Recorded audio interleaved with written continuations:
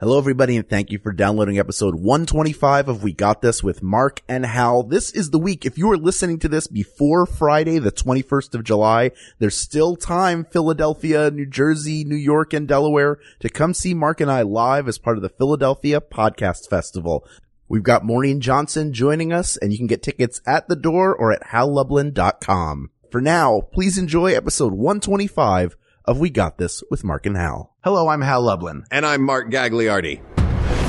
Since the dawn of humanity, one issue has gone unsettled. With the fate of the world in the balance, we're here to settle, once and for all, best cartoon cat. That's right. Don't worry, everyone. We got this. Podcast should have a theme song. Podcast should not have a theme song. Yes, they should. No, they shouldn't. They sound good. Yeah, but people are just going to skip past it. You know what? You're right. We got this. Hello, everybody. Hi, listeners. Hal, this is another exciting episode. We are in a place that we've never been before. I've never been here, but I'm instantly happy. This is like my happy place that I never knew existed. Oh, yeah. I'm looking right now at the cat clock with the eyes and tail that function as the pendulum. Yeah. There is so much fun stuff. Why is there so much fun stuff to look at in here? Well, it's because we're in the home of our guest, who, you know, from his countless credits, Batman the Animated Series. I'm looking at a bunch of his Emmys right now. Yeah. It's Paul Dini. Hello. Hi, Paul. Thank you for doing the show with us. This is very exciting for us. I also have to specify a lot of this comes from my wife, Misty Lee, magician Misty Lee, who is not here. She's off rehearsing for her big show in July, but she sends her regards. And, so this is sort of like a melting, place of whimsy here between the magic and the weirdness. We've got quite a lot of stuff. Look, these are all our particular favorite nerddoms, so we are in heaven right now. You combine into a beautiful melange. Yes. Where is Misty's big magic show in July? It's going to be at the El Portal Theater in North Hollywood. Beautiful theater. Bold magic, and it's going to be great. Yeah. It's crazy. I've known Misty for, I'd say, 10 plus years through Second City in Los Angeles. Right. And now she's doing a show where they do comedy sports. Yes. But bringing like class to it. Yeah. So I got to check that out. I don't think I've ever seen her perform magic before. Well, a lot of what she does is at the Magic Castle, so that's, private club. A very fun place, though. Yes. One of my favorite spots to visit. And for the last 3 years, she was performing out at Morongo Casino on Friday nights. She had a regular gig out there, November, December, every Friday. She was a host of a magic show, and she and her girls would put on a big show there. And everybody can see her the week before, a few days before her show, because she's going to be on Penn and Teller Fool Us. Ooh, and, awesome! So we went to Las Vegas earlier this year, and she was on stage with them and did a trick and came off very well. So that's all I can say. Very exciting. That's it. Yeah, that's it. You can't say too much. No, you can't. But we're not here to talk magic. No. Although I understand we may be coming back to this house to talk magic. Oh, yes. In the there's a little magic thing. Not too immediate future. There's a bunny coming out of a hat. There's kind of magic everywhere. Yeah. Yes. In this house. A little bit here and there, yeah. But we're here to talk about cats, more specifically cartoon cats. And you, not only Batman the Animated Series, you've written, can you give us just some of your CV? If you watched a cartoon between 1980 and today, I probably worked on it. At some point. I started while I was in college. I got a job writing Saturday morning cartoons simply because they had a lot of work at the time and they were looking for people. And I was a cartoonist at Emerson College in Boston where I was going to school. So, I got a chance to meet the guys at Filmation Studio and they said, why don't you write for us long distance? And so that was kind of a neat way to end my senior year, was by writing, things like Mighty Mouse, which had some cats in it, and, Fat Albert, and, what was also doing? Flash Gordon, things like that. Oh, so, yeah. Remember that stuff. Yeah. It'd be like I would go to rehearsal for the school show that I was in because I was also acting, and it's like, what are you doing? And it's like, I'm writing cartoons, and so I would go and sing, and then I would go back and pound out ideas for cartoons. And then I moved out full time around 83 and and worked on Masters of the Universe, worked on Scooby-Doo, some Hanna-Barbera stuff, everything they were doing at the time because they were just selling tons of shows. Mm-hmm. And then I went up to San Rafael and worked at Lucasfilm for about 5 years when they were doing Ewoks, droids. They were starting their game division. Pixar was getting started. So there was a lot of activity there and everybody's kind of looking over each other's shoulders. Then I got a chance to come back to LA and work on Tiny Toon Adventures. My good pal Tom Ruger called me up, who I'd met at Filmation Studios years before. He was producing the show with Gene McCurdy and Steven Spielberg, and he was putting together a team of artists and writers and some really amazing people on that show. Sherry Stoner, Nick Hollander, Paul Rugg, Bruce Timm, Art Vitello, so many great talents who came around, who were working on both Tiny Toons and Animaniacs at that time. And so after doing Tiny Toons for a couple of years, Batman came up and I worked on the development on that show, and Alan Burnett came on, and I'd kind of wandered away from Batman for a while because it was in development. Nobody was really sure about the tone of the show or what it was going to be. And Alan came in and he said, I'd really like to have you writing on the show. So I wrote a couple of episodes. I was off working on another project, and I had so much fun doing it and working with Alan that I agreed to come back full time on staff. And so worked on Batman as a writer, story editor, second batch of episodes. I was a producer, and that led to Superman and Batman Beyond and Duck Dodgers and Justice League and just about everything that we did over at Warner Brothers to about 2004. And then I left for the most part, and I would do things. I worked 2 years on Lost when that was starting up, and I did my own show called Tower Prep, which was on Cartoon Network for about 10 minutes. And then and now I'm just working on everything. So we've got comics and books and some movie stuff in the works. I had to stop myself at the beginning of that list from going, oh man, I love that show, because I realized early on that I was going to say that to every show that you mentioned. Oh, thank you. So that is really, really, really cool. Yeah. So what better guy to talk about cartoons with? Yeah. Many of these cartoons you probably drew. If not, I watched them. Yeah. So I've seen them. So we're talking today about cartoon cats. Yes. Yeah. This was suggested by Adam Kenyon. Hello, Adam Kenyon. Hey, Adam Kenyon. Thank you for the suggestion. This is a fun one. I like this. Mm-hmm. If you guys don't mind, because we've got all our research from Kate McManus, our brilliant researcher, in front of us right now. And, if I could just put a little bit of order to the list. Yeah. Why don't we try this chronologically? Okay. And we will get your thoughts on each of these cats as we go through. I mean, we could go all the way back to Felix and 1919. Yes. That's where we're going to start. That's the first. We're going to start with the oldest cat on the list, Felix the cat. Felix the cat. Who is actually the inspiration for that clock that I mentioned earlier, the Felix clock. Yeah. It is a very iconic black and white cat. From was this the first animated cat? I believe so. There was a slew of very generic looking creatures around that time, and you can go back and I'm sure you can find like a laughogram version of Puss in Boots that Walt Disney did. In fact, I think there was one. So he was drawing cartoon cats probably around 1921, 22 with his very first things. But, Felix was 1919. Walt would have been about 18. So, yeah, I'd say that was the first. And I think that it was a good choice of a character because he was mostly black and he was like a big kind of smudge with a smile on his face and a tail that he could use as a question mark. And that's right.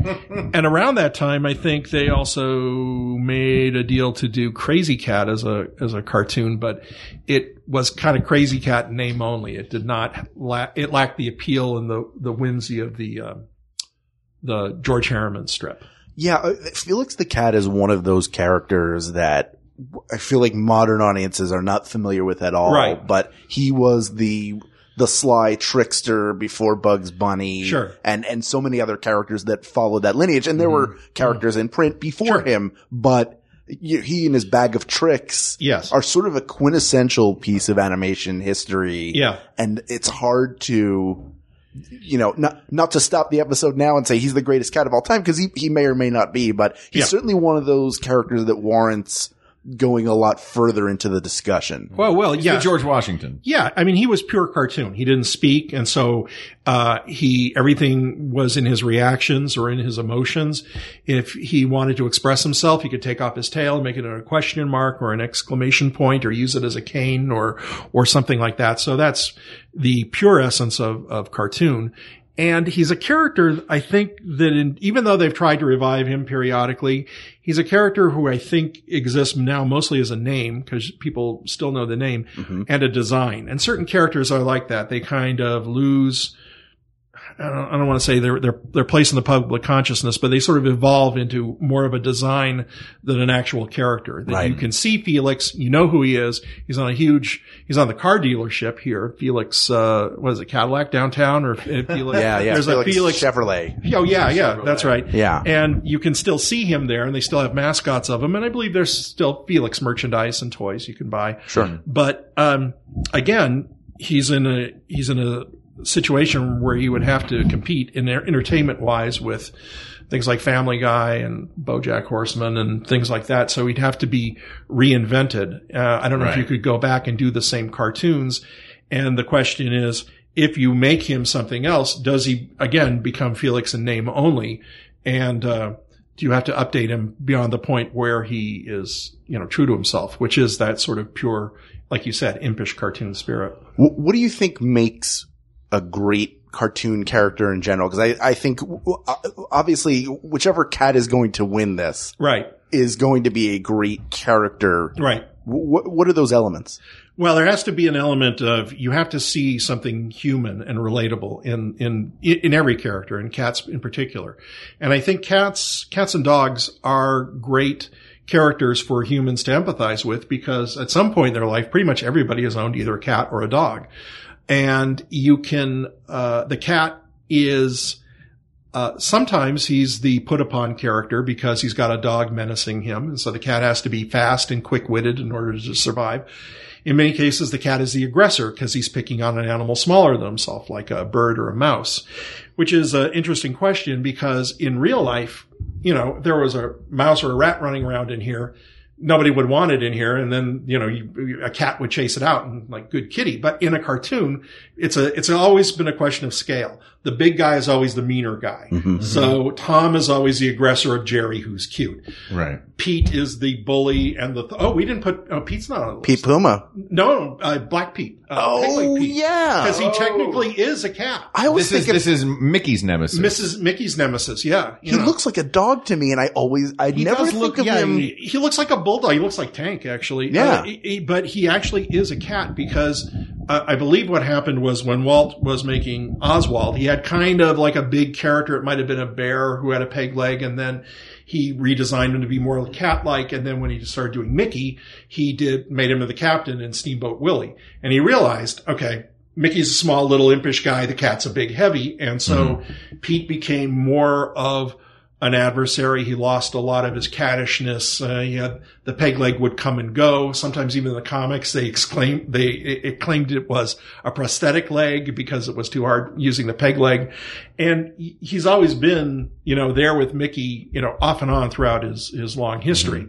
But again, he's got that big, heavy Wallace Beery jaw. He's got very little of an actual cat in him. He's just sort of the big guy. Even though it's interesting now, if you watch the new shorts that Paul Rudish and his team are doing, the Mickey Mouse shorts that are running on online. Which I love those. Yeah. I feel like Mickey in those has gotten back to what he was. Like the 80s and 90s Mickey was always in a tuxedo and very charmingly right. gentlemanly introducing things. Yeah. Right. Now he's back to... He's doing stuff. Yeah. He's having fun. Yeah. And the latest one that they just put out was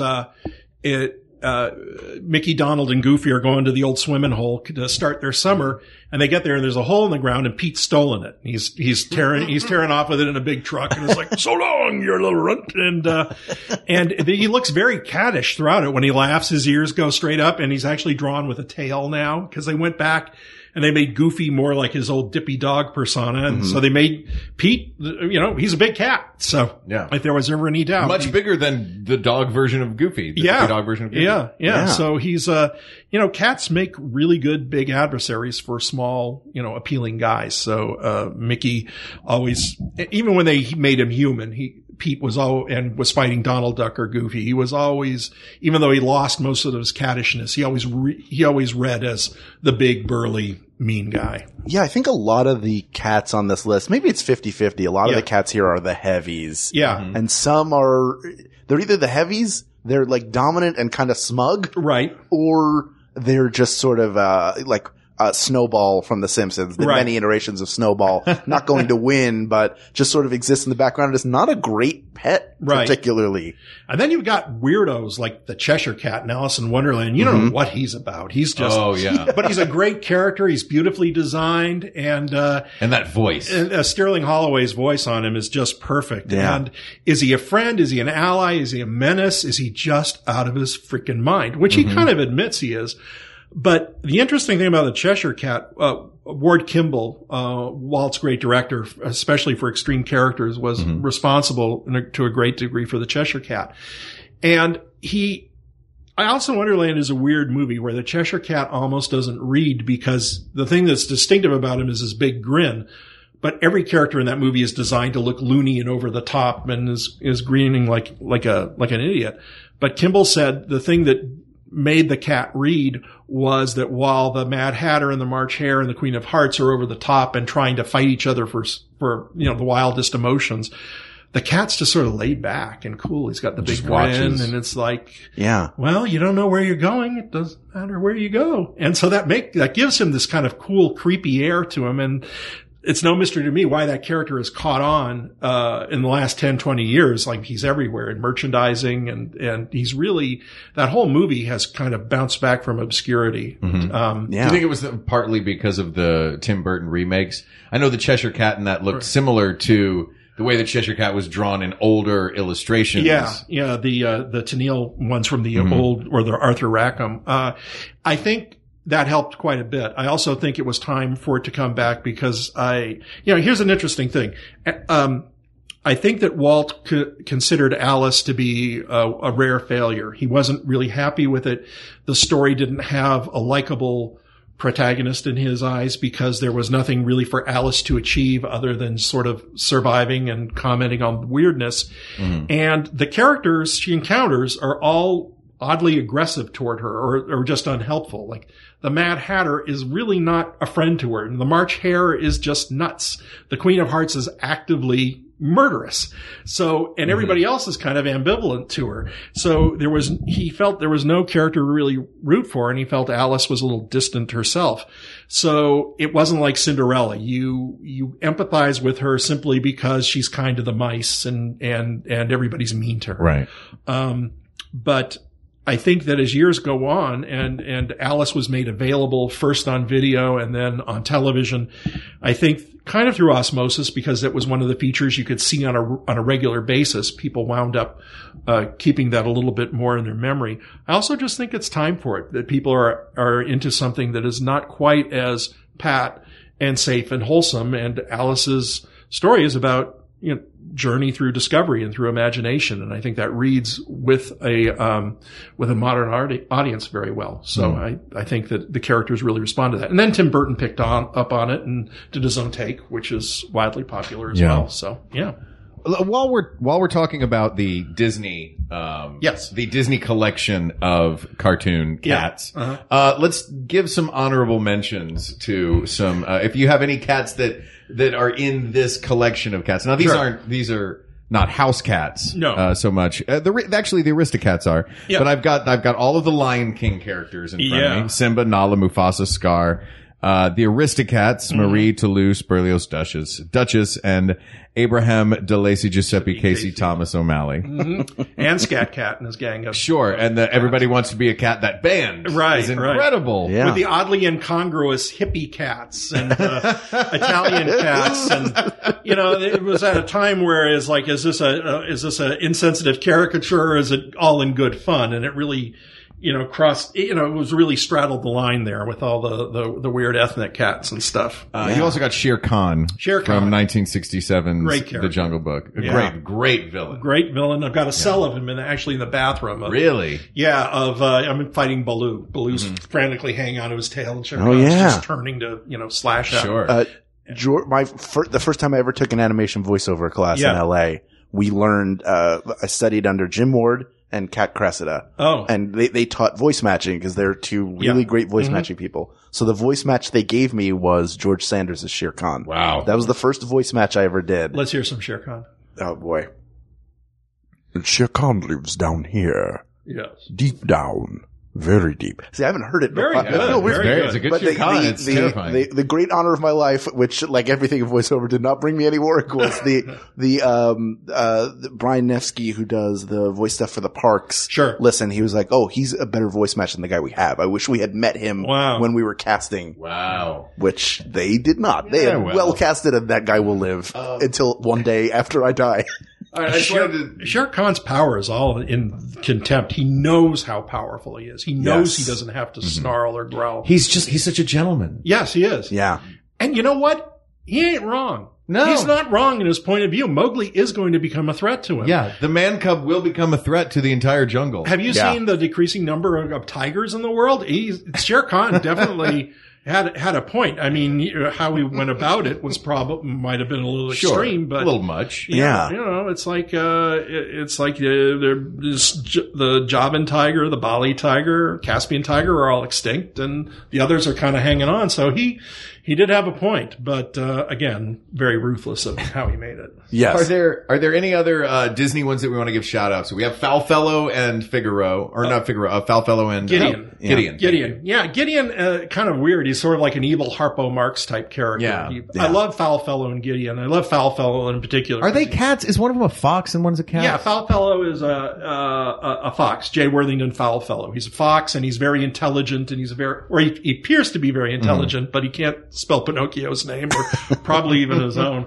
And Gideon is his slow-witted henchman who's a cat, yes. Yeah. Gideon, as I was telling the Duchess just yesterday, and his partner in crime. And there's this great exchange between the two of them where they're talking about Stromboli. Remember that time I tied strings on you and tried to pass you off as a puppet? Ha ha ha. And they're laughing about that. And then I was thinking, and then later on they get Pinocchio and they sell him to Stromboli, and you never see that scene.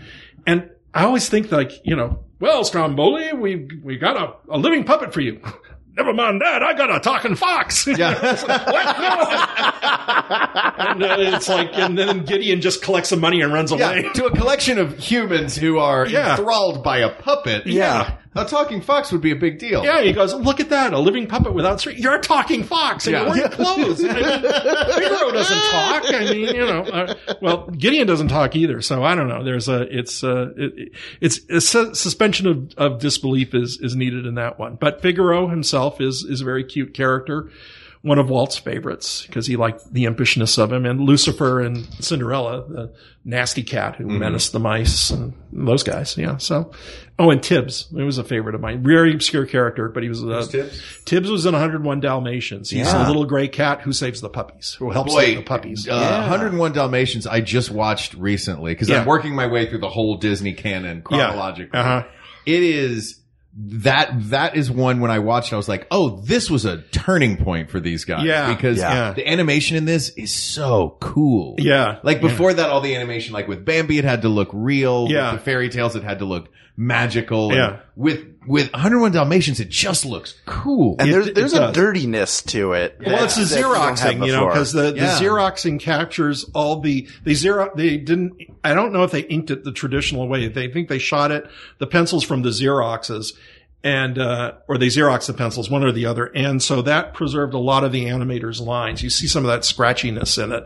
And that was something that held over into things like The Wonderful World of Color when they would do Ludwig von Drake and animation directly for the show. And I always felt that it gave the quality of the artwork, a real zip because you could see that underneath there. And I worked on a project for Disney not long ago where we actively tried to revive that style, but unfortunately didn't go. So, jeez. It fell by the wayside. So let me ask you this: out of these Disney, yes. Now that because there aren't a lot of Disney cats on our list that we originally had in front of us, so I didn't want to give short shrift to the animated juggernaut of Disney. Right. Are there any cats that are going to come out of this that may make our final 2 or 3 as one of the all-time great animated cats? I mean, there's some great characters in here. The Cheshire Cat is an amazing character. Mm-hmm. Pete is an amazing adversary for Mickey, but are these going to beat a Sylvester or I don't think so. I mean, I think Tom. Tom, simply by sheer volume of the cartoons and the way they've starred in them. Disney's cats have been for the most part supporting players and really good ones, and occasionally a lead in a cartoon like Oliver, is another good cat. Oh yeah.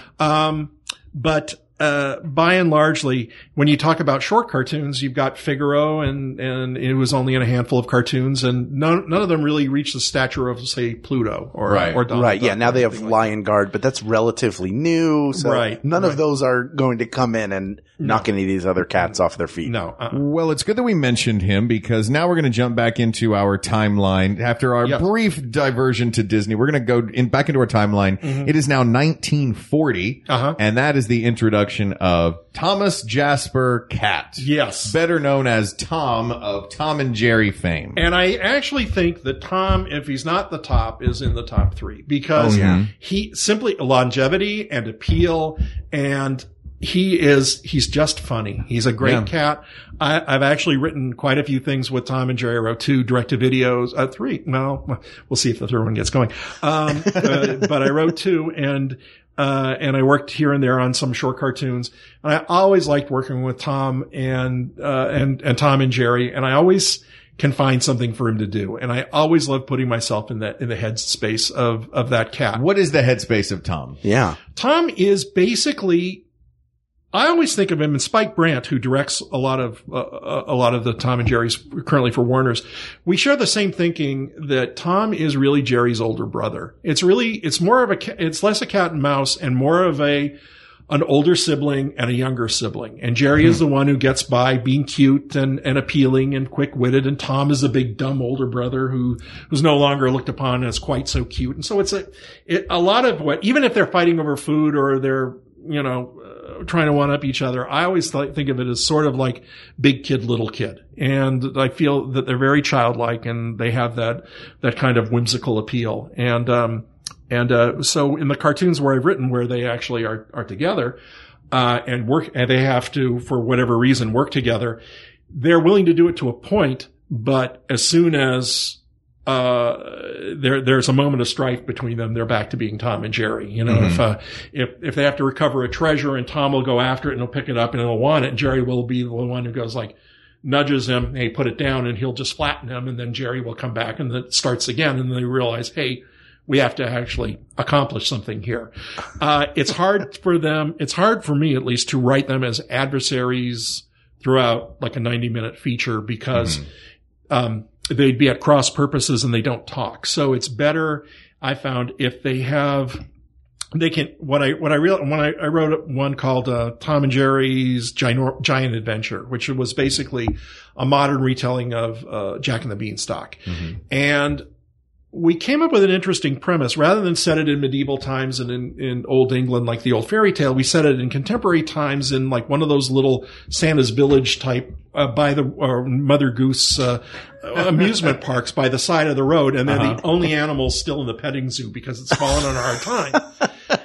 So the little boy who takes the role of Jack is their pal. And it was important when I was writing it and when Spike and Tony Cervoni did the direction on it, we all kept in mind, Jerry likes the boy, Tom likes the boy, but they hate each other. Yeah. So, but for the sake of the boy, they're willing to at least be in the same space together and work. Sure, they're the divorced parents of cartoons. Yes, basically. Yeah. That was fun because we were able to take all the other MGM characters and give them supporting roles like Screwy Squirrel and Red Hot Riding Hood and, Barney Bear. And it's fun. It's fun dragging those characters out of obscurity and using them, especially Screwy Squirrel. Tom's and Jerry both have had a really interesting arc as characters because the theatrical shorts, which obviously I was too young to see when they were in theaters, but watched when I was a kid. Yeah. There's such a demarcation between that and I guess the early 60s. Yeah. Because they were so hyper violent. I mean, tails are getting chopped off. He's being set on fire. He's being shot.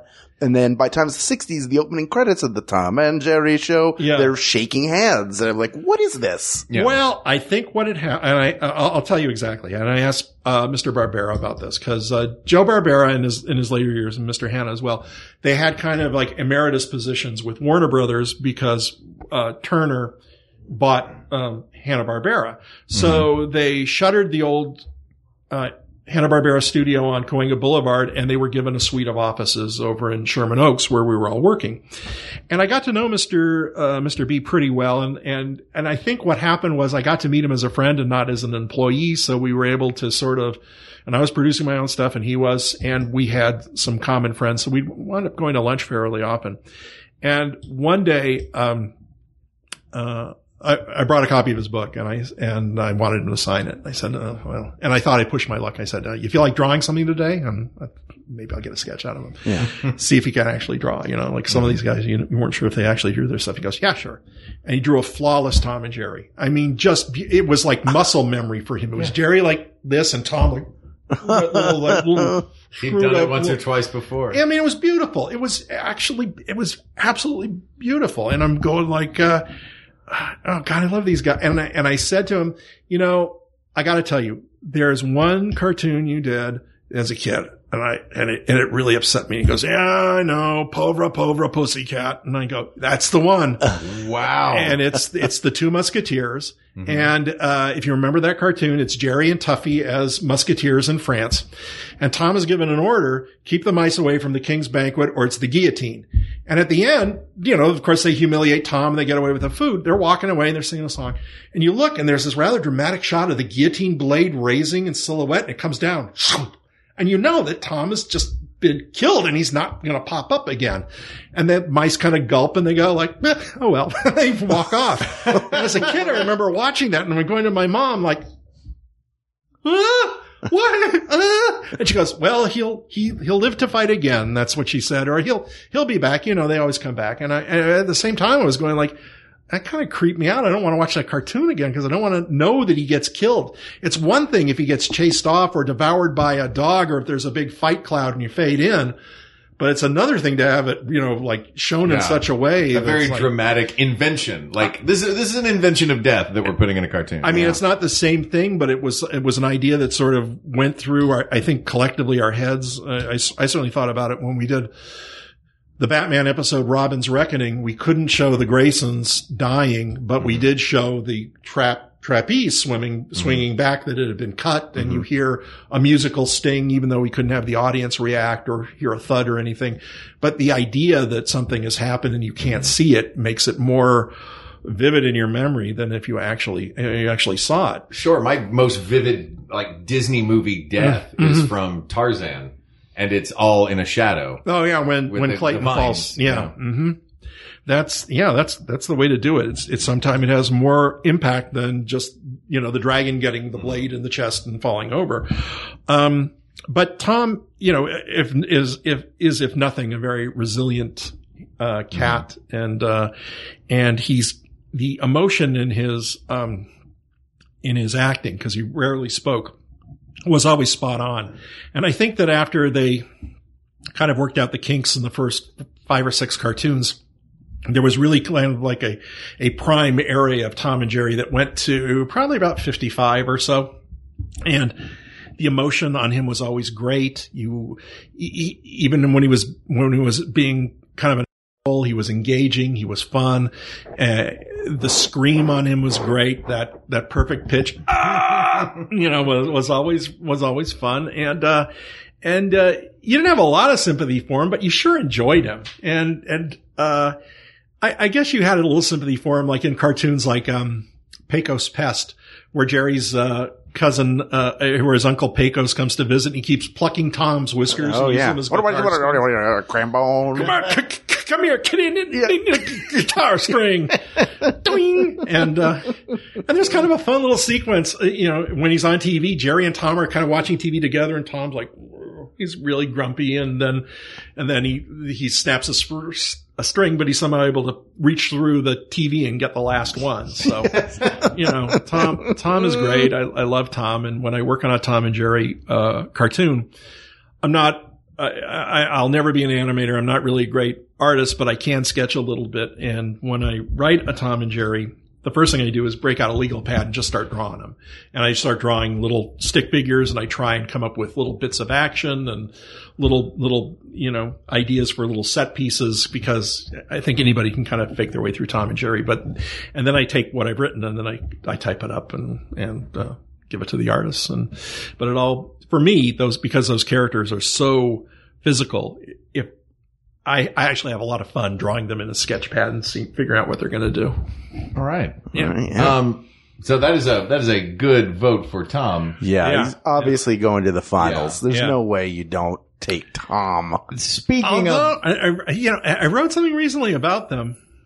I don't know if I should talk about it or not, but it's sort of about, Tom is Tom at his best when he's with Jerry. And actually I wrote something where they tried solo careers, and I don't know if that's going to get made or not. And they're really not that strong without each other. I mean, it's like, but peanut butter's pretty good. Jelly's pretty good. But but together they're magical. Magic. Yeah, exactly. Yeah. Totally. So 1 year later. Yes. After the 1940 creation of Tom, an early version in 1941 appeared of a certain character who was officially part of the canon by 1945. Yeah. I'm talking, of course, in the Looney Tunes canon of Sylvester James Pussycat Sr. Yes. A tuxedo cat, most famous for his appearances with Tweety Bird. Yes. This one for me, I mean, I'm a huge Looney Tunes fan. Yeah. This for me gets an automatic bye to the finals along with Tom. I think the two of them are going to be fighting out for the top spot. And I kind of give the edge to By the way, listeners, in our discussion of cats, there are two of the world's most adorable dogs. Running around in this room. And Pixie in the tank, and Pixie's come to offer her opinion. Pixie in the tank. What do you think, Pixie? Who is the best cartoon cat? Whichever one runs the slowest. There you go. There you go. Good girl. She's being so stoic. She really doesn't want to tip her paw on this one and let us know. So let's talk about Sylvester. Sylvester is just a wonderful creation. And I think even though he looks a little different in the cartoon, I think where he really came into his own is in the cartoon,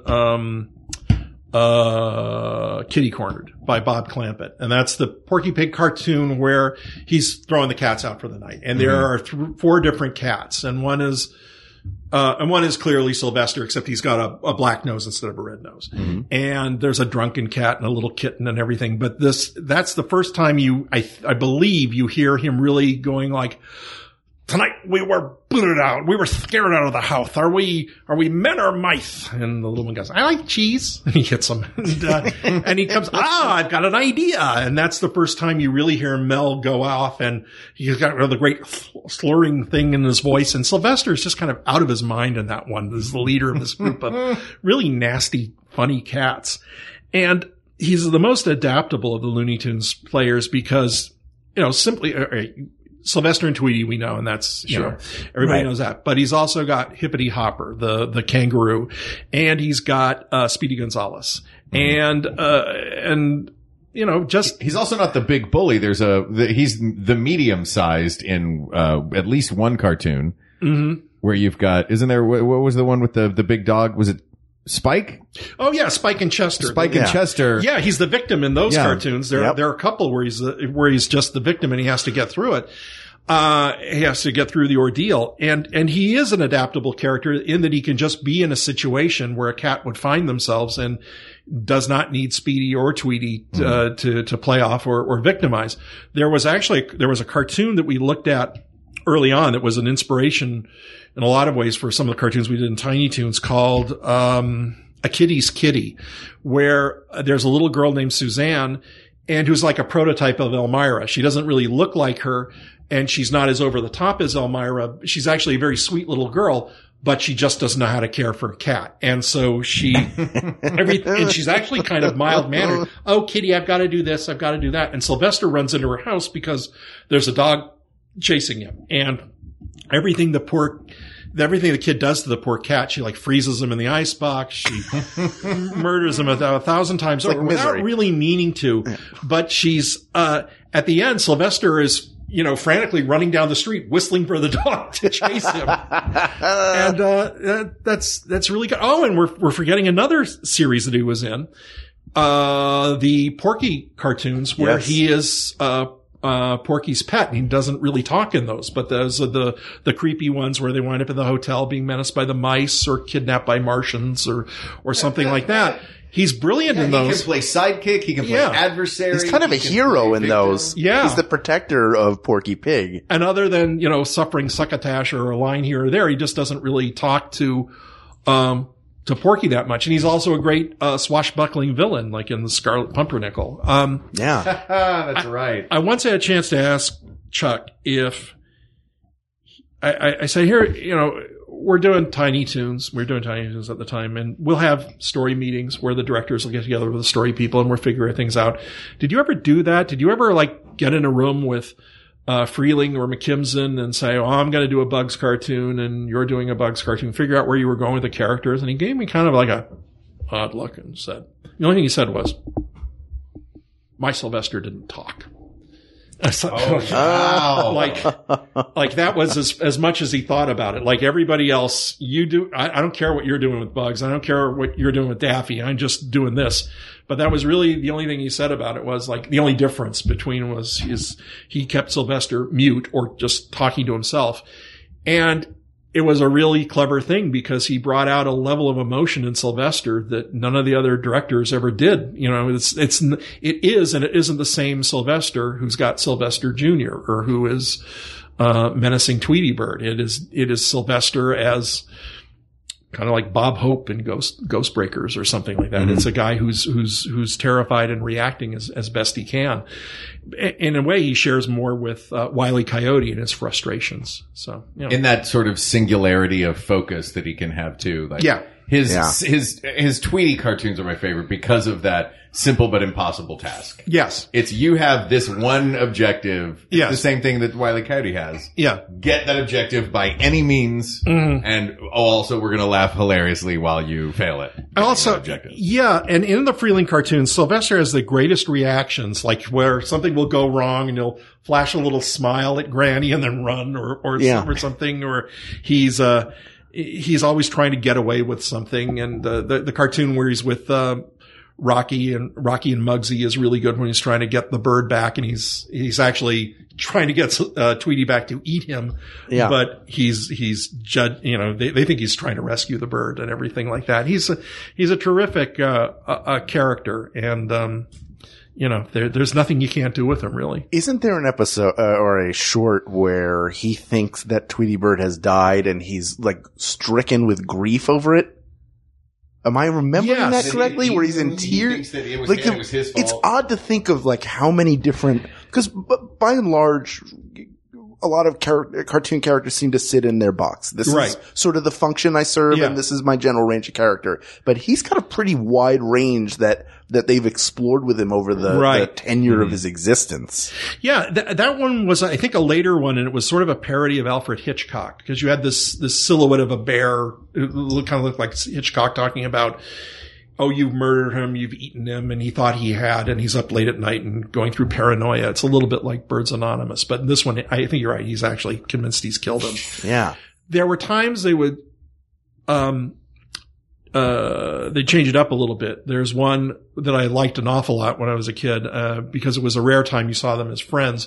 They're actually living together up at Granny's cabin in the mountains, and you see them snuggled up together, and Granny's coming to feed them, but there's a snowstorm and it's cut her off from the mountains, so there's a chance they're going to starve. But you see them cuddled up together, and he kind of looks at him and pats him, and Tweety smiles, then Sylvester kisses him, and then kind of licks his lips, and then he slaps himself, and then he goes back to And then it's like, I can't do it. But then it's like, they hear on the radio, the roads could be closed for 6 weeks. And it's like, 6 weeks, I'll starve. And Tweety says, well, we'll get you some food, Putty. What do you like to eat? Well, there's fish and there's liver and there's what, Putty? Never mind. I got to figure it out. And then at the end, Granny shows up with food, but ironically, all she brought is birdseed. So Sylvester has to eat that as well. There's another great cartoon that he did called Canned Feud, which is really good, which is, again, no Tweety in it, but, he is a cat left in the house while his owners go on vacation, and it's like, and they go, well, California, here we come. We'll be back next month or whenever. And Sylvester wakes up and watches them go, hey, they forgot to put out the cat. I'm the cat. And he realizes he's going to starve. So he's frantically looking through the, people are terrible at taking care of Sylvester. I know. Poor cat. And, so he's looking through the cupboards frantically for something to eat. Then he finds a whole cupboard full of tuna fish. And it's like, saved. Now all he needs is a can opener. He can't find the can opener. He's going nuts looking for it. And he hears a whistle. And there's this asshole of a mouse who's standing by the hole with a can opener. And it's like, here's my chance. Here's what you want. You ain't gonna get it. And so the whole thing is Sylvester is get the can from the can opener from the mouse. And the gags are really great. Again, simple but impossible task. No one did it better than Sylvester. Yep. Let me make a proposal here. Because we are 45 minutes in. Okay. Right now. But I think right now it seems like it's going to come down to Tom or Sylvester. The most iconic cats happened at the very beginning of animation. But here's what I propose we do. We're going to take a quick break. Yeah. Hear from some other shows on the Max Fun Network. But when we come back, let's go through a list of some of these other cats and see if anybody's going to even make it into that final conversation. Okay, we'll do a lightning round. All right, that's what we're going to do. Okay, great. When we come back right after this. Following the news is hard and it sucks. How do you know which stories are important? Which sources do you trust in this post-truth world of reactionary journalism? I'm Brent Black. And I'm Travis McElroy. And we host a podcast called Trends Like These. We cover trending news stories. We debunk misleading clickbait headlines. And we always try to throw in a little bit of good news. In our quest for truth. So join us every week on MaximumFun.org or wherever podcasts are found. Mugs, shirts, stickers, patches, tanks, and more are yours for the purchasing at MaxFunStore.com. Hey, you already love the podcasts, so why not take this to the next level and outfit your home and bod with our merch? MaxFunStore.com. Because if you have to wear a shirt, it should be one of ours. And we are back. And this is the quasi lightning round. We're going to try to find a cat to measure up to these two. Yes, right. Which is no short order. Mark, where are we starting? We are going to begin with the most Cosby'd of all of the cats on this list, Penelope Pussycat. Oh, interesting. Lord. Oh, Lord. Oh, mon Dieu, monsieur, please do not insult me. Yes, the affection, amour of Pepe Le Pew. The unrequited should probably take out a restraining order. Yes. Yeah, and also the number of ways she finds to mistakenly color her back white is astounding. I'm not going to say she's asking for it. No. That's like saying, what were you wearing, madam, when Yeah. There's a dog licking my knee right now. Okay, well, come here, Pepe. Come on. He's doing the Pepe Le Pew, and you're like, I'm sorry. That's right. Do I have a white stripe painted down my back? Hank, come here. Hank. Thank you. Very sweet. Hank, get over All right, so Penelope Pussycat. Is she going to be Tom or Sylvester? No, but she is appealing, and she... I think they made an effort in some latter-day stuff to make sure that she wasn't just a victim of what was going on. Or maybe it was consensual or something. I remember at least one where she liked him an awful lot, but she couldn't get over the smell. And, and he had his stent taken away and she had it put on and the roles were reversed. There was also one that takes place at a French zoo where a wildcat gets out and gets a stripe on her, and she basically takes him apart every time he comes toward her. Yeah. And I like to think in that one, that cat got revenge for all the other ones, and this maybe Pepe, Tank, get over here, learned a life. Come here, lesson. I feel like just shoo him away. Oh, I hate shooing a dog. He's so sweet. I know. He's just being nice. Get over here. I do like Penelope Pussycat. Yeah. I believe when they were in the Louvre. Yes. She had maybe one of my favorite catchphrases of any of these, which was Le purr, le mew. Like a French cat would say le purr. It's so funny. Yeah. She actually had a latter-day moment of glory as the girlfriend of Bugs Bunny, oddly enough, in Carrot Blanca, which they made about 20 years ago, something like that. Wow.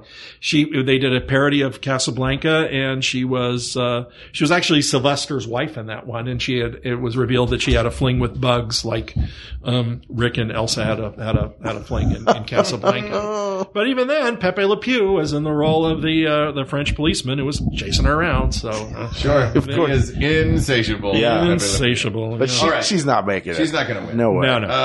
But honorable mention. Snagglepuss, another Hanna-Barbera classic. Yeah, I love Snagglepuss. Snagglepuss is one of the legends. Snagglepuss is great. He actually started as a villain in Quick Draw McGraw in one of the very first episodes of Quick Draw. No kidding. He was colored a little different. He was more of an orangey or a tan color. And he was, still had the same voice, but he was a sheep marauder and he took great pleasure in it. And he was always seen running back to the cave with a bull or a sheep. And you never saw them again. You got the idea you just devoured them in his cave. And he was a little more like this. Oh, Quick Draw, you're going to try and take me in, are you? And he was in about 4 or 5 quick draws, including a great one an El Kabong one where he actually dressed up as El Kazing, and the two of them are going at it as like Zorro type characters. It was really terrific. And I think that Bill and Joe must have liked Snagglepuss, or Mike Maltese, I think actually came up with him, liked him an awful lot because they found reasons to put him into Yacky Doodle cartoons and to other Augie Doggy cartoons. Mm-hmm. And I think they were really grooming him to be his own cat.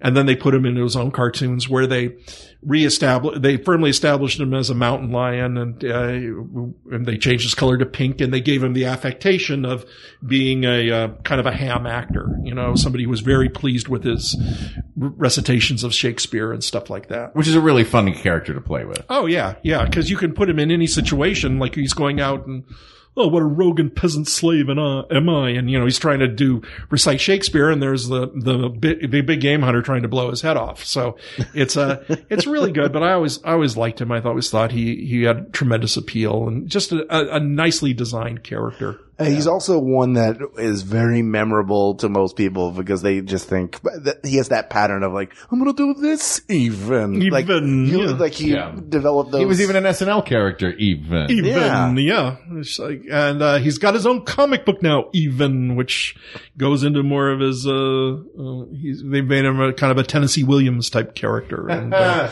like this theatricality of him because looking back, it's the answer to Tom. Tom doesn't talk. We're going to make a cartoon cat now who, when he does talk, it's freaking Shakespeare. Well, it's sort of interesting. They did give him in 2 cartoons, they gave him a girlfriend who was a real. They gave him a beard. Yeah. She was a real shrew. I mean, real shrew. And it's almost like Sylvester, at some point he's turning to the camera. Why am I putting up with this? I mean, come on. Huckleberry, I'm sorry. Just ignore her. It's exactly. I'm fulfilling my contract. It's all right, Snag. I'll see you at home later. All right. Moving on to 1960. Yeah. A trans artists production. Oh, wait, sorry. Quick. I wanted to throw in a quick shout out to Mr. Jinx. Oh, yes, that's right. I'm sorry. My apologies. No. But as long as we're doing the Huckleberry Hound, we got to mention old Jinxie. He does hate those Mises. He hates those Mises to pieces. And I love the way he talks, that kind of hipster type drawl that he had. And again, I think Bill and Joe had been drawing cats for so long, they just got the design down perfectly. He was just a really, really good looking character. Yeah. A lot of fun. All right. Well, shout out to Jinxie. All right. Now we're moving on to I'm going to be honest, this one was not on my radar. Oh, okay. Courageous Cat. Courageous Cat, created by Bob Kane. Really? Bob Kane created Courageous Cat and Minute Mouse. And as a way of cashing in on Batman, and he was looking for a way to repeat the success that he had with Batman, Bill Finger and everybody else who worked with him. So I don't know the whole history, but I do know that he was responsible for their creation, and it came out at a time just around the time of Batman, and he was looking for a way to capitalize on that. So you go back to what you know, and so two characters fighting wacky criminals. Yeah, he had the gadget guns. Yeah. Like a lot of the hallmarks. He was Catman. Yeah, let's be honest. He was Catman. Yeah, Catman, cash in for Bob again, payday for Bob. All right. But let's say he's probably not going to make it. No, the finalist that we think he is. All right. Moving on to Top Cat. TC. Top Cat. Great character. Well, lots of fun. It was always kind of a crime they only did the 30 episodes and out. I felt they could have gone on for a long time with Top Cat. He's just a very engaging character. Kind of like Hanna-Barbera at the time, they were taking their cues from primetime television, like the Honeymooners was, they adapted that to the Flintstones. And so You'll Never Get Rich, the Sergeant Bilko show is obviously the model for Top Cat, where you've got a hustler character and the, Arnold Stang doing his, Phil Silver's voice, and even Maurice Gosfeld, who was, Bilko's, crony in that show, is Benny the Ball. I like all those episodes an awful lot. In fact, Misty and I will throw them on like at 2 a.m. and we'll go, let's watch some Top Cat. It doesn't get old. And there's so much good about those episodes. The design work is good. The backgrounds are good. They really try to catch a New York feel to it. Even some of the episodes will start with a very New Yorky sound. Like they'll do that, the slide, like the clarinet slide from, Rhapsody in Blue, or something like that. Yeah. Over Hoagie's Alley and Top Cat's always hustling something and everything. I have one great Top Cat story that I have to tell. And, Please. And this is kind of a good one and very apropos to things that are going on now. About 12 years ago, Warner Premiere was looking at a way they were going to do a lot more DVDs, and they do DVDs like the Justice League and Wonder Woman and a lot of superhero stuff, and they do the Tom and Jerry's and things like that. And they've always been curious about doing more Hanna-Barbera characters like than just Scooby-Doo. And so they called me and they said, if you ever have any ideas, come in and pitch them. And I said, okay, give it some thought. And I came up with an idea for a Top Cat DVD that I liked an awful lot. And the pitch, and I went in and pitched it to them, and they liked the story, and they said, okay, well, we'll think about it. And the story was this. Top Cat comes in possession of the original deed to New York City. He comes into possession of half of it. And it's like the bearer of this half of this document owns the, New Amsterdam or whatever it was, it's like, this is the deed to the city, boys. If we can find the other half, we'll own the city. It'll be all ours. And they go out looking for it and they discover the owner of the other half of the document is Donald Trump. Wow. And Trump finds out, what? All these cats have the deed. I want the deed. I'm going to get the deed. And it was this battle back and forth to get the deed of New York City. And originally when I wrote it, it's like a Donald Trump-like villain, like that. And then I thought maybe it could be Trump and maybe we could approach him. And I was running the story by my friend Arlene Sorkin, who does the voice of Harley Quinn. And she said, I've actually worked with Trump's people because they have this whole entertainment division. And Arlene is also a writer and producer. She said, let me call them. And I said, oh, yeah, you don't have to, but if you want to, that's fine. Within a day, I heard back, he'll do it. He was up for it. His people were interested. His entertainment division, they talked to Arlene and said, it sounds like fun. He's up for it. He does request that he, he had the request that he not look like a total bad guy in it. And the idea was, you can have all sorts of fun with him. You can make fun of him. You know, it's all in good fun. But he really requests that at the end, he and Top Cat are friends, or that he's shown not to be a bad guy, and that he's able to, have a nice moment at the end and not be a total heel. And I thought, great. Oh, good. He's a good sport. So let's do it. So I wrote the premise like there's this big battle back and forth. And I thought, oh, we can have all sorts of fun with him. And at the end, as long as he and Top Cat are arm in arm in the alley and, having a good time, let's do it. Well, I went back to Warner's, and then they, and then had another meeting with them. They said, yeah, we're not going to go for it. I said, well, how come? And, I got Donald Trump lined up to do his own voice. And they said, yeah, well, we pitched these to, moms are the ones who buy the DVDs, and moms just don't know Top Cat anymore. And it's like the moms coming up now grew up with Scooby-Doo. And it was the moms before them that grew up with Top Cat. And it's a harder sell, and so we're not going to do it. So I called Arlene back and I said, just tell them thanks, but no thanks. So, but I thought that would have been so cool. Wow. I mean, you think about it in hindsight, we could have had the president of the United States doing a voice in a Top Cat cartoon. And, you wonder what it would have been like if he had done it. And, of course, the flip side of that is, did you hear that guy from that cartoon got in the White House? Yeah, there you go. I mean, how weird would that be? It's weird. So, I have to give him props for being a good sport about it. Right. So, yeah. All right. Okay. This is one that could give us, we're moving on. We are now to 1969. That was 1961. Top Cat was invented. Yep. We're moving on to one that could be up there. Yeah. 1969 was the invention of the Pink Panther. Yeah. An iconic character. A real strong contender. Mm-hmm. I mean, like Sylvester, largely masterminded by Friz Freleng, or to a great degree. And Friz took a lot of what he knew about cartoons, especially with silent humor, and put that to work on the Pink Panther, because again, a character who doesn't talk very much. And a very Chaplin-esque character in that you could put him in any role, and he would usually his confidence and his style and his appeal, as well as just his stick-to-itiveness, would get him out of the situation. Usually, almost always a positive character, kind of a heroic character, somebody you could really empathize with, and very imaginative in what they had him do, especially in the early cartoons where they were playing with the ideas of color and where he was a more mischievous character who sort of existed to paint things pink and to bedevil other characters. And the only time he really didn't work is when they gave him a voice, like one or two cartoons where they had him sort of doing the David Niven stuff. It's like, who's this guy? He's too much like Snagglepuss, it's like. That's the whole Chaplin, if he talks, he loses the match. He had more style and class not speaking than when you gave him a voice. Then they gave him a voice, and then he started selling paint. Yeah, there you go. That's what set him down the path of selling paint. To paint. Yeah. Hey, listen to that guy. He's going to be the voice of paint. All right, we got to give him number one for the best theme song. Best theme song. For sure. Best theme song. Absolutely the best theme song. Even though the Tom and Jerry fanfare is really good, you got to you can't.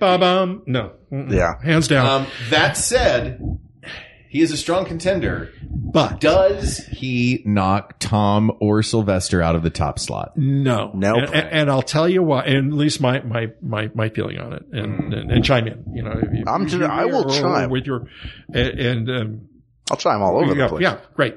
The thing with him is the others read as cats. I think when you go down like domestic cat, that there is a level of empathy you get with Tom and with Sylvester, because they don't stray far from cats that that you might have and that you really relate to them. Yeah. The Pink Panther is much more of an everyman, but he might have been the purple penguin for the cattishness that he has. He has cat style and he has the cat coolness to him, but he's in a lot of situations where he's got a job or he's working, he's doing something very human-like, and he doesn't even have the pantherish qualities of Snagglepuss when he's being chased around the jungle or anything like that. With that said, yes, I want to take 2 off the list right now. Yeah. Okay. So we don't even have to talk about them. One is Hello Kitty, which has been officially announced to be a little girl and not a cat. Yeah, okay. And number 2 is the Thundercats, who are basically muscular people. Yeah. It looks like they're in, like, if instead of making crossing them off right now, it's like cosplay. Yeah, it would be like if wild animal cosplay. They look like the cast of Cats on steroids. Yes, it would exactly. Be like, it would be like if it's instead of if it wasn't about cats in an alley, if it was just about cats in a bodybuilding contest, then you'd have Thundercats. Although everybody loves the swords, I get it. Yeah, kids who are my age or a little bit younger think Thundercats are the who coolest. Are your age. Listen, 40. Whatever, man. You're 40. How dare you? Not yet. Damn it. All right. So we're to there. I guess I lied earlier. There is one more Disney cat to talk about from 1972, originally created by A.A. Milne in 1928. Oh yeah. Oh my goodness. We didn't talk about Tigger. Tigger's got to be a finalist. Tigger's, right? Yeah, he's up there. Yeah, he is. You know, it's like. Although, you know, he walks the line. Is he a cat or is he a toy? That's the thing. And also, or is he a Tigger? He's a Tigger. He's the only one. He is, I am the only one. I am a Tigger. Yeah. So that may eliminate species, man. That may eliminate Tigger if he's the only one and he never says I'm a cat. No, but he's clearly he's a Tigger. He's the only one. You gotta include him on the list, if no other reason for the magnificent animation that Milt Kahl did on him. Because when you consider that Milt Kahl went from animating Shere Khan like this to Tigger like this, and it was the same guy. Yeah, it's really wonderful. The guy had a way with striped characters, and I have to digress really quickly. The great cartoon Tiger Trouble that he animated the tiger in the Goofy cartoon, which really was a tremendously animated character too.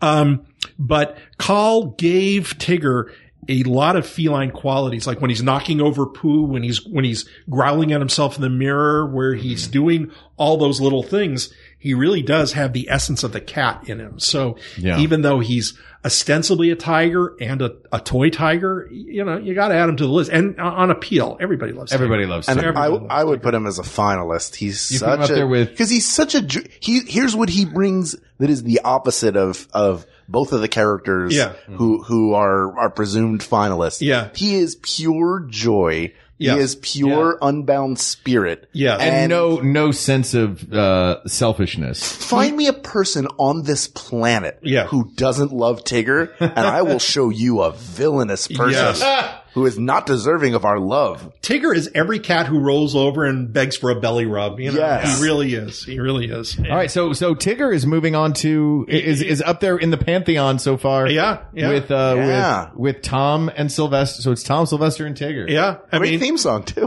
Another Disney cat we have to shout, at least mention, is Bagheera in Jungle Book. Yes. Oh, yeah. Again, Bagheera the Protector. A great cat, you know, protector.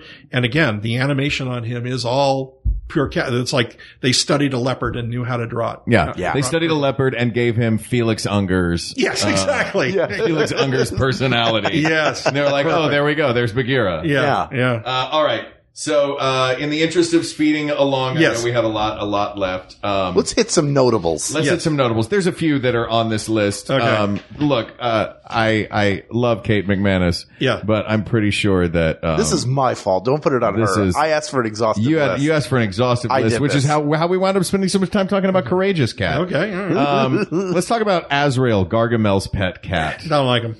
You don't like him? He's all right. He's adorable. I'm not a cat person, admittedly. I am a dog person through and through. I do like Azrael. He's named after the Angel of Death, for God's sake, Hal. I know. He's not a finalist, but I just love the how mean he is. Just like, and I actually feel sorry for him because he's often the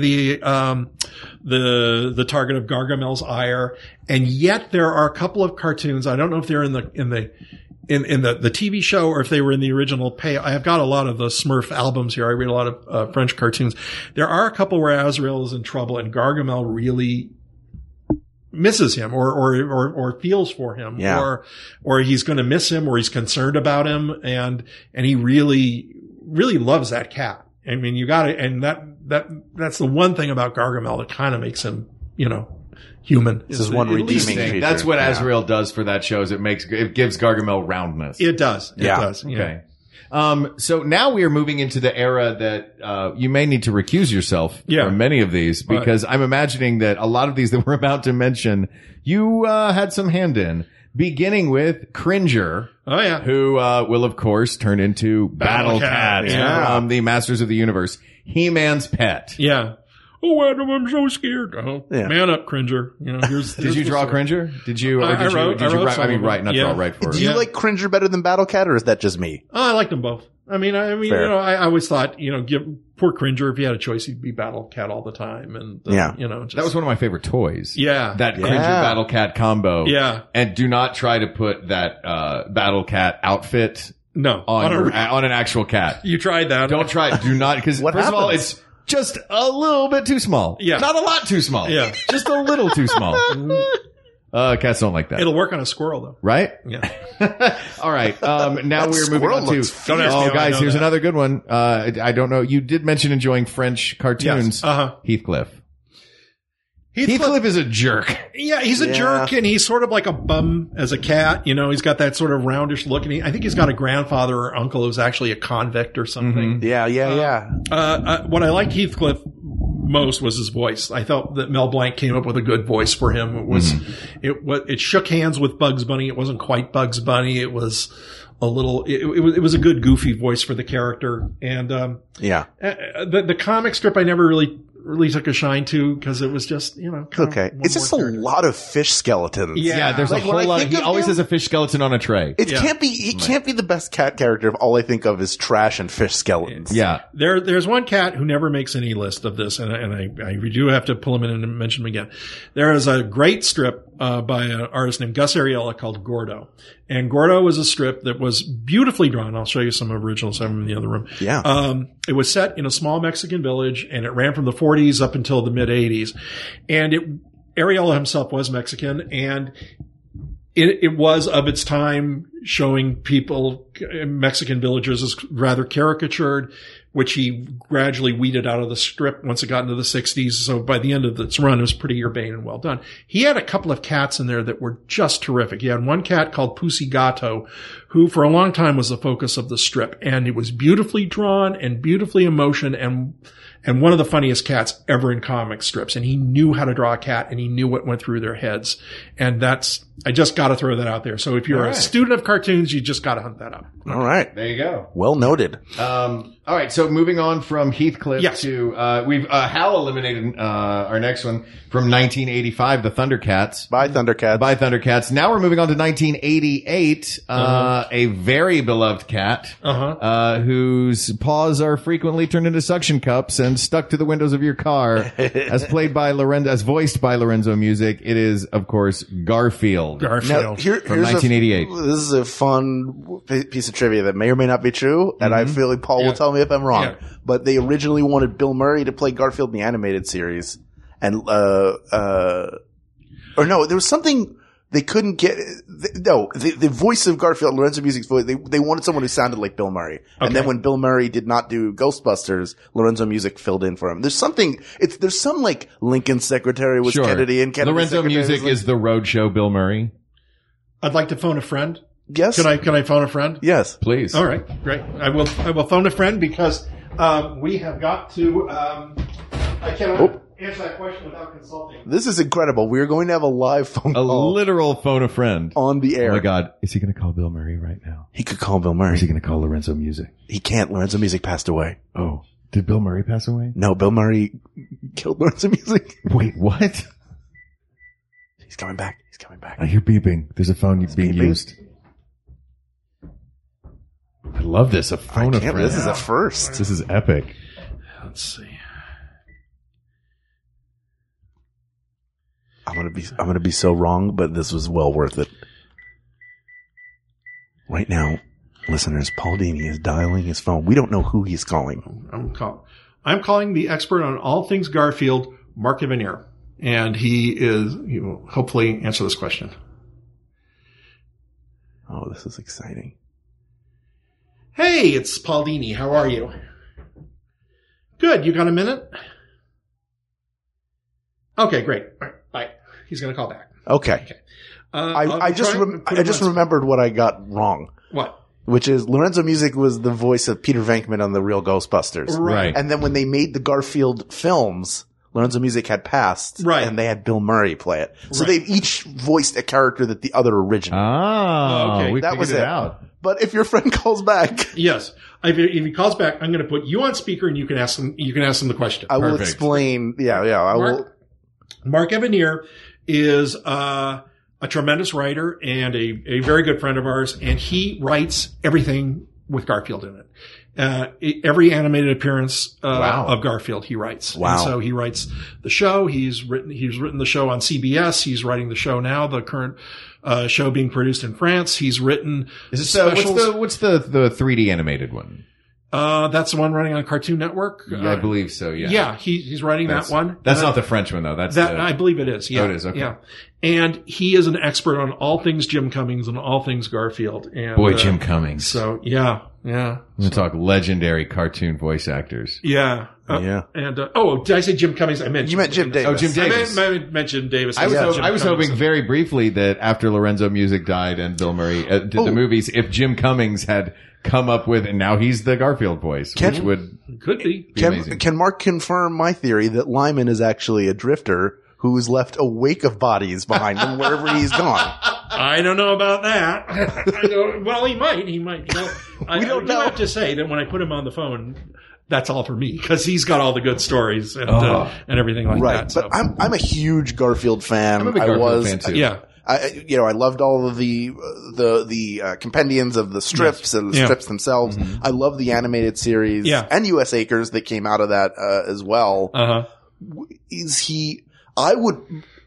Here's where my issue comes. Actually, he should have been your guest instead of me because he knows the same stuff I do. In fact, even more. No, we Too bad. You're locked in. Yeah, okay. trapped I can you in switch your over to own condiments, but that was on the list also. Well, you'll come back for condiments. Okay, Believe great. me. Oh yeah. Right.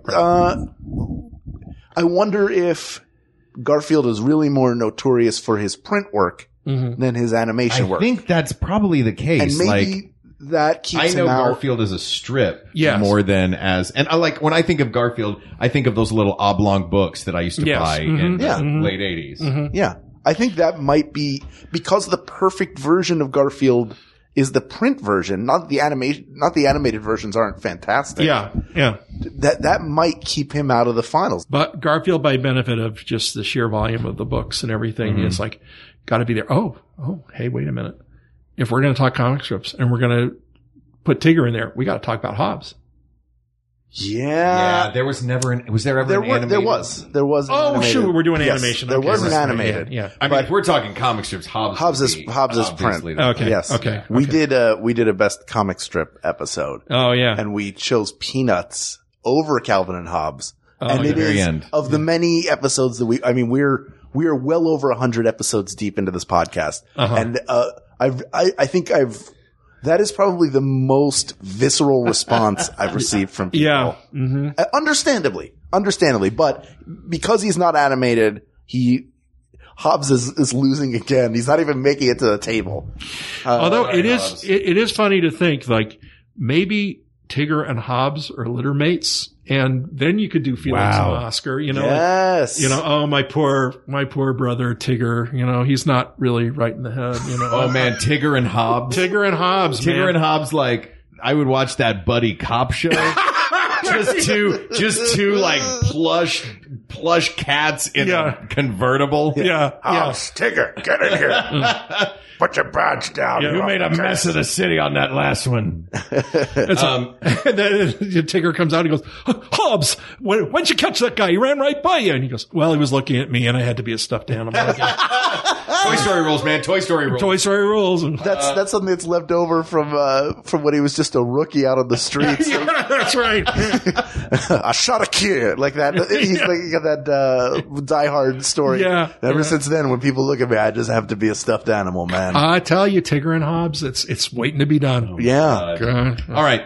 Moving on to 1989. Yes. We're jumping over to Springfield. Yes. And there are two, actually 6 technically. I think there are 6, right? There are technically 6 cats. that we are dealing with on The Simpsons. That would be Snowballs 1 through 5. Yes. And Scratchy. Yes. Of Itchy and Scratchy. Scratchy is not going to go up against Tom in the finals. No. He is a parody. He is a parody of Tom specifically. Yeah. Tom specifically. Tom. I don't even think we all love The Simpsons. Yeah. I don't even think it warrants discussion. Yeah, no. The Snowballs 1 through 5, all they did was Snowball's notable for being dead. Yeah, that's. And then there's Crazy Cat Lady who's yes. You know, and all of her cats. Oh yeah. Throw them at you. I have to say, I don't think Scratchy has ever been funnier than. I can make my sister laugh like doing this when Marge got them to change the cartoons, and they're doing this cartoon called Porch Pals, and they're rocking in chairs. Lemonade, please. Thank you. I'll just say the word lemonade to my sister. She thinks that's the funniest moment that's ever been put on The Simpsons, and I agree with her. Oh my goodness. They're never funnier when they're not being itchy and scratchy. All right, here's another contender. Yeah. We're moving up to 1991 on Nickelodeon. Mm-hmm. Let's talk about Stimpy of Ren and Stimpy. Oh, Stimson J. Cat. Yeah. Stimson J. Cat. He qualifies more as a potato than a cat, I think. But I guess he makes Yeah, he does it a human butt. Yeah. Gloves with fingernails on them. Yeah. Which is brilliant. I mean, he's hilarious. That first season of Ren and Stimpy, I would put up in what is one of the greatest animated seasons of television. Stimpy had one moment, one feline moment, and it was in, I think it was Man's Best Friend, the censored episode. They're in a pet shop window and Ren goes, "Hey, look, a human. Look cute," or something. And they go to like a photo or a realistic painting of a real Chihuahua and a real red cat. And they're playing like real dog sounds over it. And George Licker's looking in like, "Yeah, I'll buy them." And he goes and buys them. And it's like, it's ridiculous. And then they did an episode where they actually did the mom and dad character bring in, Ren dresses up like a mouse and they have Stimpy chase him like a cat and everything. Yeah. So every once in a while he'd have his catnish in him, but he's a great character. Yeah, great character, not much of a cat. And maybe that sort of pulls him out. Although I can't believe this is the only Billy West character. I know. On this friend of the podcast, Billy West, former guest Billy, who told us on this very show that he based the voice of Stimpy on. He was just doing a Larry Fine impression. Was it Larry Fine on caffeine? He said something like that. Yeah. Billy does not only Larry, he does all the Stooges extremely well. That was our episode. Was Best Stooge? Yeah. And he went through all of the Stooges. Did he do? Did he Curly Joe? Curly Joe? Dorita? Oh yeah. Did he tell you about the record of the Christmas album he did? He did a Christmas album called Christmas Party with Eddie G with a friend of ours, Eddie Gorodatsky, who co-created Mom and works on Big Bang Theory and everything. And years ago, and Eddie was famous for doing these mixtapes and then mix CDs of bizarre Christmas music. And he did one for sale, and the connective tissue in it was the Three Stooges in the late 50s recording a Christmas album. And Larry is the meanest bastard throughout it. It's great. It's just great listening to it. They blow every take. Eddie's playing the guy who the engineer is barely paying attention. And it's, Larry's like, "Hey pal, I got 2 words for you and they ain't Merry Christmas." And it's just great. It's brilliant stuff. And it's Mo, Larry, and Joe Dorita, and Joe he's so afraid of the other guys. He can barely speak. Oh, jeez. You gotta hunt that up. It's called Christmas Party with Eddie G. You can find it online. It's fantastic. It's great. All right. Let me ask you guys, I just have a few questions for you. Mm-hmm. Real quick, just a couple thoughts.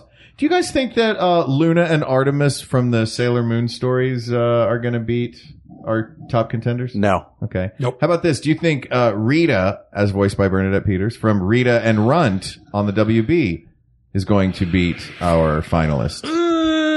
No, I don't think so. Nice lady, really a nice lady and beautiful singer, and Rita was a fun character. But, but not gonna. No. How about Meowth?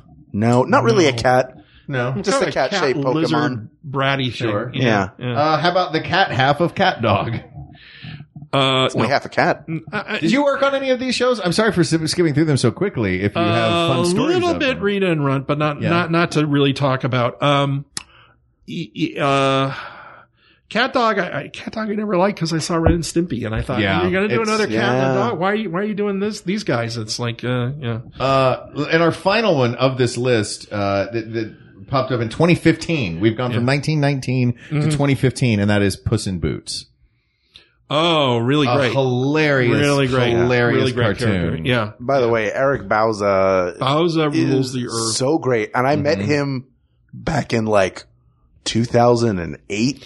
We did stuff for Jib Jab together. Yeah. He was just starting out and you knew like he was doing these flawless impressions of Peter Griffin from Family Guy. Like super nice. Yeah. Super talented. We work on a show together now and he's just like, cannot say enough nice things about the human outside of the range of talent he has. He is just a terrific guy. Misty was doing a show at the Magic Castle this last Halloween, and they were doing a Day of the Dead theme, and she had a music composer friend do a very stirring theme, and she realized, I would really love to get like Ricardo Montalban or somebody with that warmth to do this. And she asked Eric, and almost right away he recorded something and gave it to her. It was beautiful, and he just did it. Wow, he's that kind of a nice guy. Nice guy, and I think he's all the Beagle Boys in the DuckTales revival. And it just said Beagle Boys, Eric Bauza, so I guess he's doing them all, or they all have the same voice. He's terrific. He's great. Yeah, and he sound. You would think Antonio Banderas had continued in the role, and yet he manages to make it his own. He's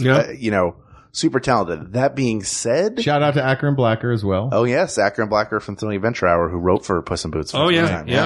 But I can't see Puss in Boots, as fun a character as he is, toppling anybody that either Pink Panther or Tom or Sylvester.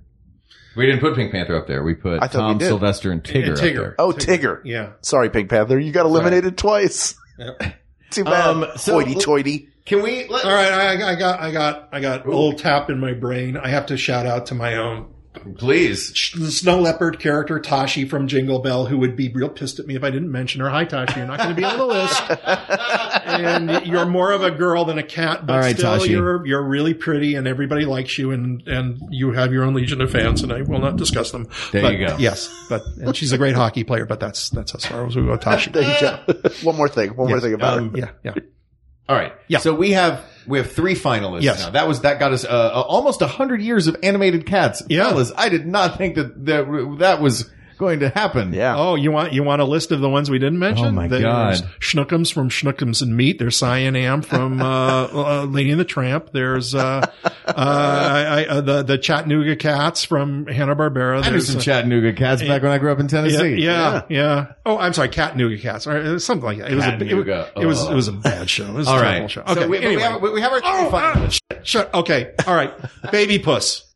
Baby Puss has to be on the list. Who's Baby Puss? He's the Flintstones saber-toothed cat. Of course. And there's currently a squeaky, not a squeaky, formerly squeaky version. Vintage toy he's of him. Obviously smarter than Fred because he gets him locked out of the house. Every time. Why can't Fred figure out, first of all, saber-toothed tiger, not a small animal. No. Animal goes in through the window. Yeah. Window has no pane, no curtain, no rocks or sticks over it. Fred bangs on the door, not smart enough to realize he might be able to get through that window. Yeah. He is no saber-toothed cat, though. No.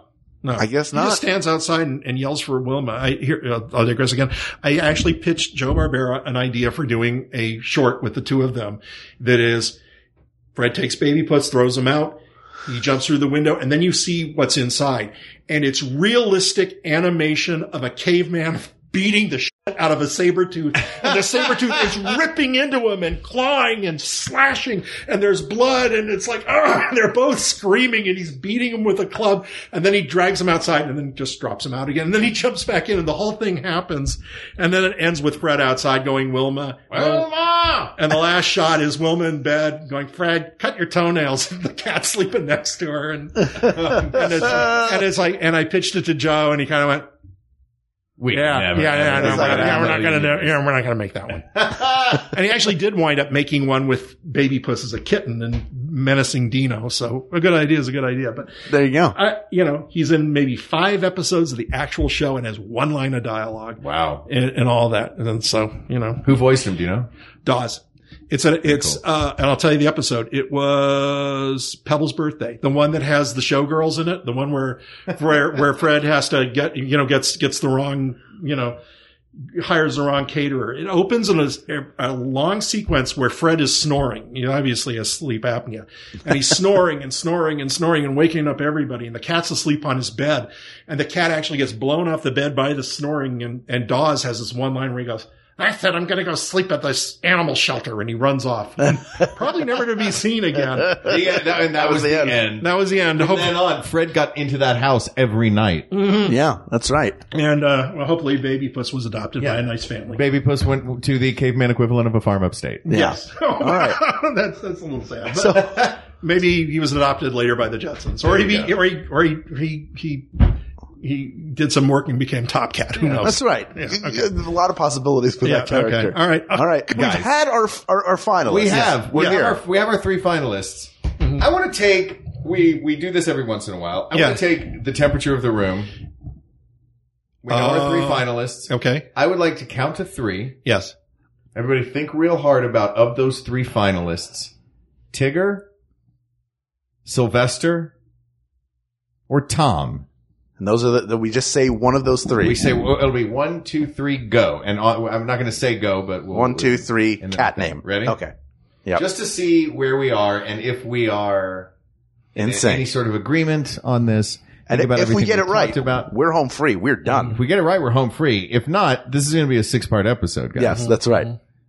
Ken Burns, best cartoon cat. All right. 1, 2, 3. Sylvester. People of the world. We had this settled so long ago. You probably saw it coming down the pike, and we forced Paul Dini to sit at a table with us and tell us stories about cartoons. But we have him tied to the chair. We have him tied to the chair right now. Mm-hmm. No. And you're never getting out of the cock-a-doodle chair. Yeah. Now, we gave you all the reasons already. You heard Sylvester's got more range than any cartoon cat we have on this list combined. Not that others aren't beloved. Not that others aren't smart. Not that others aren't funny or interesting or keep our attention. But Sylvester, folks, has it all. And again, this harkens back to, we did classic Warner Brothers versus classic Disney animation and shorts. Yeah. And Warner Brothers cleaned the clock of Disney in that department. And we didn't even get into half of what makes Sylvester great then. Mm-hmm. Adam, you asked and we answered. This is asked and answered. Sylvester is the greatest cartoon cat of all time. Yes. Paul, thank you so much for joining. This was a marathon. What a treat of an episode. Yeah. Absolutely. I mean, tell everybody where they can find you. What should they be watching right now? Anything you want to promote, the floor is yours. I'm around, man.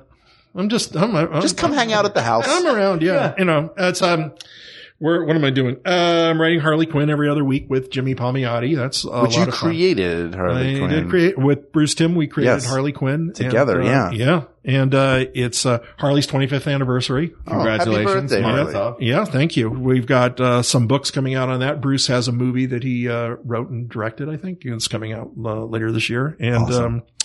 I've got some comics and some stuff I can't talk about, and some exciting stuff. Is it the secrets to Misty's magic tricks? No, it's Harley Quinn stuff, but I just can't talk about it right now. And let's see, what else have I got? Episodes of Justice League Action, which is on Saturday morning on Cartoon Network, real early. Awesome. Wrote some episodes of that, and just a lot of stuff in the works. This topic is settled, but we want to hear from you. What are the topics you need us to solve? Hit us up on Gmail. That's wegotThisPodcast@gmail.com, or go to our Facebook group, facebook.com/groups/wegotThisPodcast. Or reach out to us on Twitter @WeGotThisTweets, or check out the Maximum Fun subreddit. A flame war could be happening right now. Thank you to producer Ken Plume, researcher Kate McManus, who did so much work on this in a very short period of time. Thank you, Kate. Graphic designer Uri Kelman, and QA engineer Jen Alba. Thank you, as always, to our musicians, Jonathan Dinerstein and Mike Furman, for our score and theme song, respectively. And thanks to you, our listeners. We will always be the Sylvester to your Porky Pig, by your side, telling you what to do. That's not correct. Yes. No, that's correct. You know what? That seems right. Yep. Yeah. You know what? We love you guys. Thank you for giving us a chance to talk to the great Paul Dini about such a topic that I did not realize was so in-depth. And boy, was it a blast chatting with you. It was. Thank you for doing this. Yes. And to our listeners, thank you so much. For Hal Lublin, I'm Mark Gagliardi. For Mark Gagliardi, I'm Hal Lublin, and don't worry, everybody. We got this. We got this. MaximumFun.org. Comedy and culture. Artist owned. Listener supported.